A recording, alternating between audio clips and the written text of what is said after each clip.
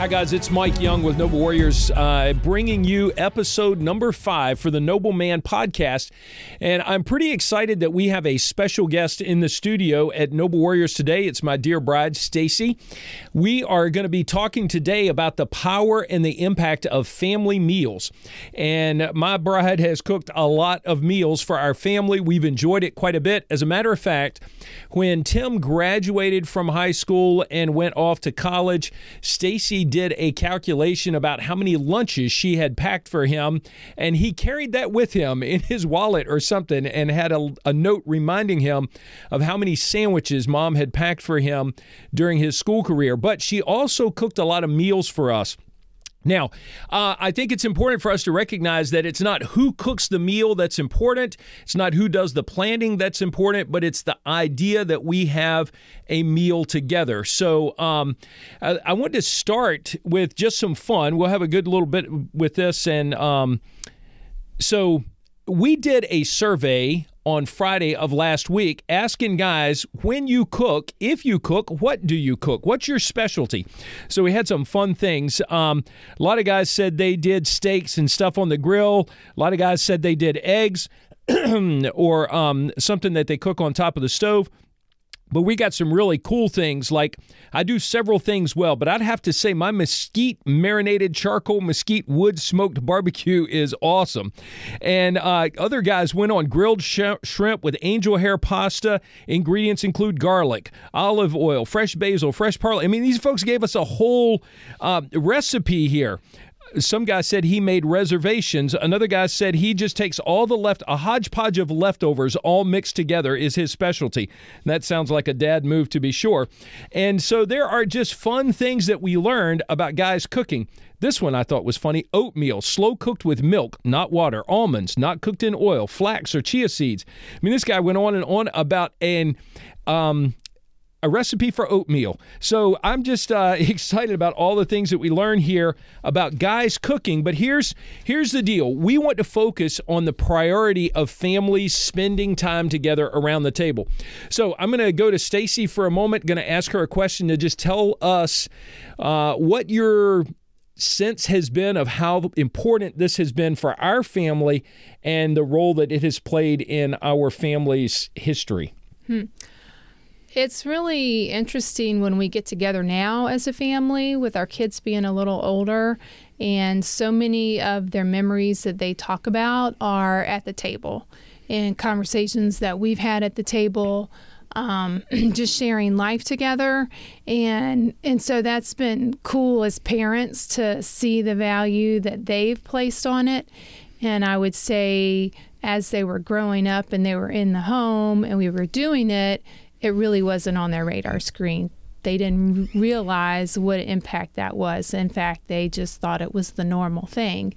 And it really wasn't until they went away to school and started doing life on their own and realized that time was valuable and unusual for most families. So that's been a reward as parents, I think, that we've gotten to see that they value. And it's part of their, I guess, DNA in terms of how we did family. Yeah, it was amazing to have their friends come over and comment about the fact that we all sat together and ate a meal around the table and had a conversation, because so many kids have no context for that these days. Right. So help me understand, was there a set dinner time every night? What did that look like? What were the dynamics? I mean, I could answer the question, but it's just quite honestly fun to hear you answer the question about our family dinner dynamics. So I don't think we certainly did not have a set time. Some of that revolved around seasons of our life and activities that were going on, whether we had sports events to go to, whether or not I was on top of it and even knew what we were having for dinner that night. Whether or not I may have been in a project and didn't get dinner started early. So typically we'd eat somewhere between 6 and 6:30, but that wasn't hard and fast. Yeah. And we had fun with it. I mean, there were times when we ate early because we had a commitment that evening. There were times when we ate later because we had a commitment, and we would eat after whatever the commitment, the meeting, the practice, or whatever it was. And even going out to eat, I mean, sometimes we would say, hey, we can't have a meal together at home, but we would even try to eat together and spend as much time together as a family around the meals as we could. Yeah, we get creative too, because times were tight at times. Yeah.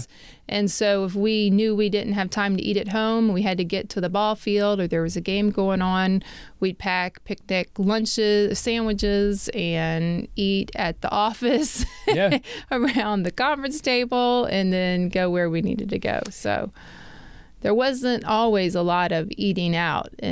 We did get rather creative with ordering $5 pizzas, and that was what we did for dinner. So Yeah, absolutely. But for us, the key is being together.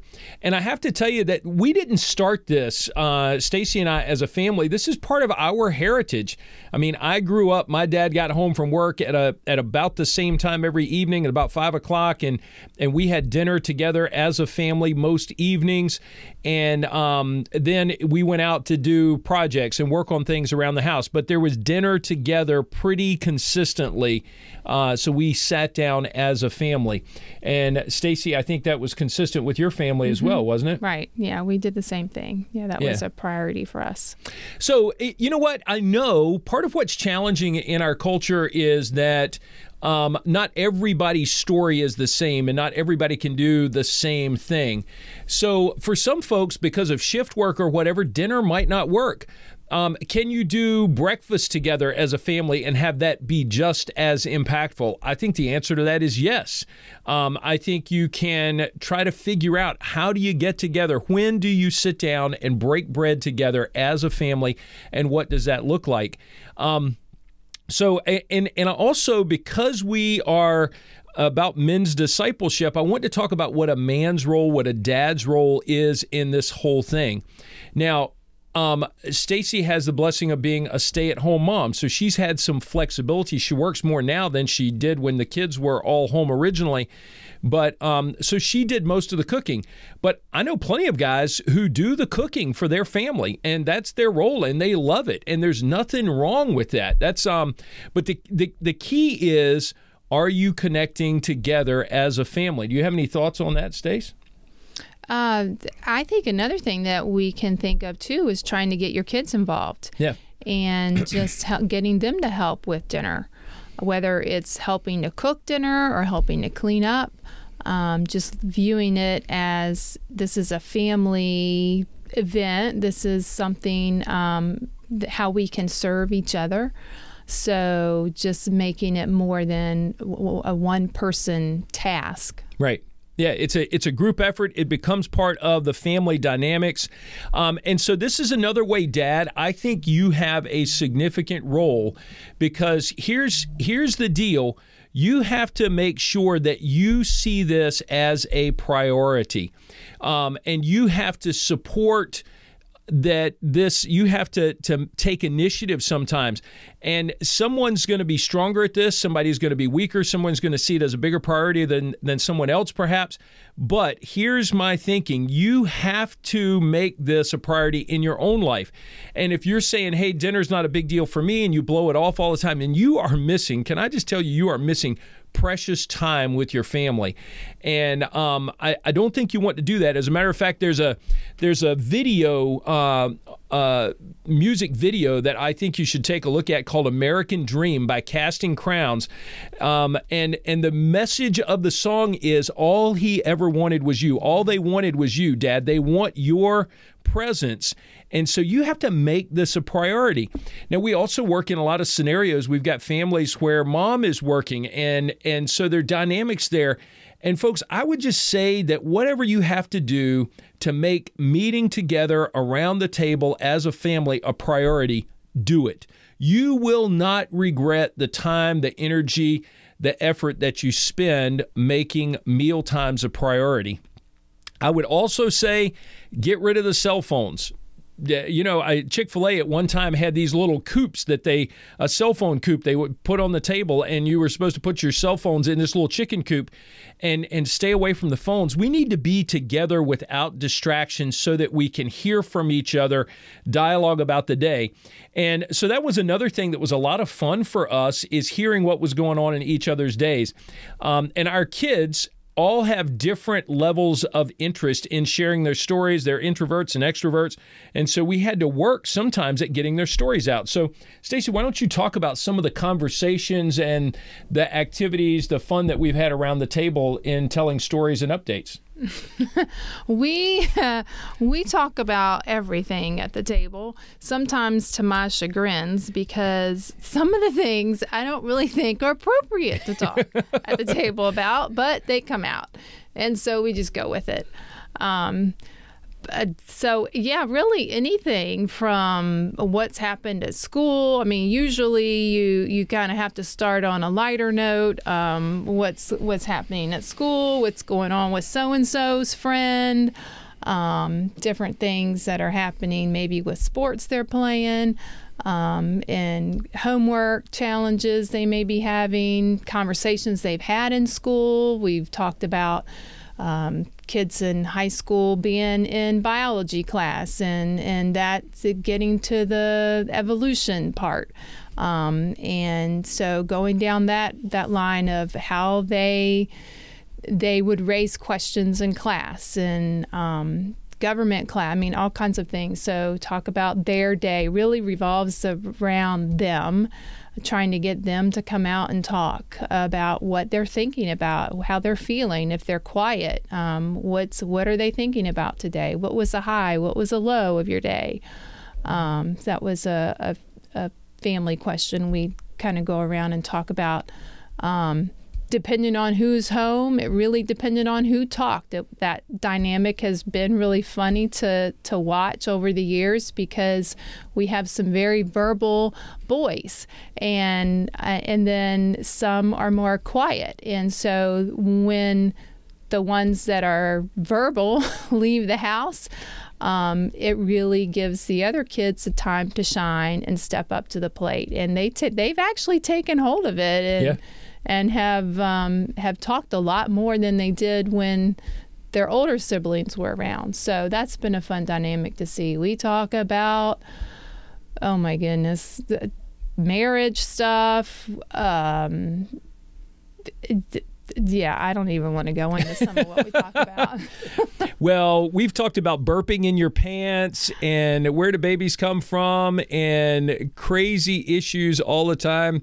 Right now, I'm just going to tell you this straight up. Our dog, we think, is in heat. And so we're wrestling with what does all that mean. And so part of what's cool about this is that there's been very little that's been off limits at our table. And you know what? Everything that I read about young people is they're curious and they want to know and they want to hear from their parents and they want that connection time. And so if we are afraid of hard conversations, what we're teaching them to do is stuff those things down and go get your answers from somewhere else. But man, everything that they can bring to that table and place out there that we can have a conversation about is so valuable, because it keeps it begins the process of engaging in conversation, and it keeps the doors open for us to talk about real issues and real things. Man, we've asked questions about teachers. Do you think they're a believer? Do you not? Some of what I do,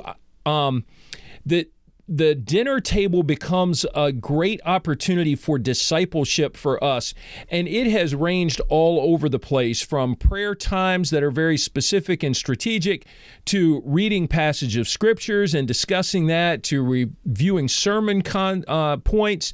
But my favorite things to do really are to look at current issues, to take a newspaper article or a magazine article or something that I've read and push it out there and say, what's an appropriate Christ-like response to this? Or what are your thoughts of this? Or is this ethically right or wrong? And man, the robust conversations that we've had around the table have been fantastic. And there's generally a lot of laughter. We have learned to love each other and laugh and have fun. There's sometimes something gets spilled or we hear a funny story from the day. There is just much laughter around the table. And it's been my experience that young folks are hungry for that type of lightheartedness in their lives. They need a place to decompress where it feels comfortable and safe and homey, and there's peace there. Part of what has been phenomenal for us is to have the friends of our kids come to our house and say, wow, this is a peaceful place. It doesn't mean that it's quiet, but I think what they're trying to communicate is they feel safe. They feel that they can let their guard down a little bit there. And I think much of that has to do with just the transparency that happens around our table. And so here's another crazy thing. If you've never had that, if that's not part of your story, because I recognize that this is, Stacy and I grew up in very similar environments, Christian homes where we experienced the power of family meals and we had those experiences, but there are many folks who haven't had that and they would like to create it. And so let's pivot for a little bit and just talk about if you have to start from zero and you want to start doing family meals and you want to start experiencing that, what do you do? Stacy, what would you say to a mom who may be listening to this or a dad? What type of support do you think you need? What do you need to put in place to try and initiate family meals for a family who's never really had this experience? Yeah. Well, and I think some of that depends on the ages of your kids and where you're at in life. But starting somewhere, we all can start. If you have older kids, I'd say definitely you need to get it on the calendar. It's not something you're just going to all of a sudden one night decide to fix dinner and everybody's going to come to the dinner table. So I think you definitely need to calendar that and schedule it. And maybe at the beginning of the week, you pick 2 nights that week that you want to. And you, as part of that, is just preparing your meal, like figuring out what you need to have on hand and going shopping and having a little plan. And so your kids are older and you can kind of do that and give some of that to them. I'd say another thing I noticed from just teaching or helping with our young married class and having a young family and thinking about back to when our kids were younger, some of the things that we do at the table now where we have these robust conversations, well, that wasn't happening when they were in preschool. Right. So it's very different. But I will say, just having that routine of getting your kids to the table, having them sit down at the table, having them eat with you is huge. I mean, it establishes a routine in your house, and it models to them how you eat a meal. Because I see so many young families don't eat together anymore. Yeah. They graze, and their kids graze, and they're not even familiar with sitting down as a family unit. So even when your kids are have a high chair, scoot the high chair up to the table, and you and your spouse sit there and eat dinner together with the toddler in the high chair. Yeah. And start it out that way, because that's an expectation that you're setting, that you're seeing, you're modeling, and they know, oh, when I'm big enough, I can sit at the table. Yeah. And then include them in conversations. When they're small, you need to just talk on their level and engage them. So I think wherever you are, you kind of start at that point and move forward. Yeah. So good statements. I think engaging conversation, that's one that I get guys will ask me all the time. How do I start a conversation with my son or my teenager? Hey, even for a daughter, you need to find out what's important to them. Don't focus on things that are important to you. Start with something that's important to them. If they're into music, ask them to tell you what their favorite songs are. Listen to them together. I mean, you can do this at the table. Do odd things at the table. It's okay. But getting them together and showing interest in what's going on in their world is going to be huge for them being able to connect with you and begin to value that time. And I think that's ultimately what you want to do, is you want to create a scenario where they begin to value that time. And I know we've had crazy challenges where two of them are paying attention and two of them are blowing snap beans out their nose or whatever. I mean, you just, crazy things happen, and you can't be deterred by that. You have to keep pressing in and saying, you know what, I believe in the value of this, and I'm going to keep moving toward it. There's a book that I've not read the whole book, but it's titled The Boyhood Crisis.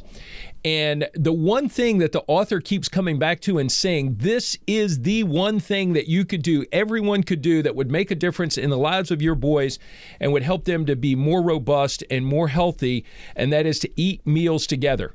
Eat meals together. I just blown away that this secular book says the family unit, focusing on the family, is going to produce results that are high value, because that emotional, social, even physical presence connection is so valuable, especially to young boys, but to young girls as well, that they say that's the single most impactful thing that you could begin doing as a family to help your kids grow up in a healthy way. Because it's really developing a relationship with them. Yeah. It's really not about eating. Right, exactly. It's about the relationship. Exactly. And Yeah. so, guys, I think, when I talk about men leading, I think that is so valuable. Now, why are we doing this at this particular season? Well, I was just on the phone with my sister this morning, and she was talking about how much more time their family has had. They've got children that are nearly grown. Their youngest is a high school senior.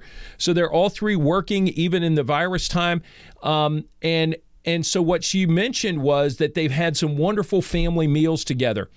And so this is a time when you have more opportunity to invest in figuring out, how can I plan a meal? How can we do something unique? How can we start a new tradition that may survive beyond this pandemic? And that's what I would say to you. God may be forcing us to connect together as families to begin new traditions and new habits that are going to produce great fruit down the road. So, guys, your responsibility in this is to not say, hey, sweetie, I want you to start cooking dinner for us every night so we can have family meals. No, you need to figure out what your role is in that. And maybe it's to cook. Maybe it's to agree to clean up. I mean, Stacy cooked dinner last night, and then the two of us washed the dishes together, and we got the kitchen cleaned up. And I went on a walk. She had some other things to do. Sometimes our kids clean up the kitchen.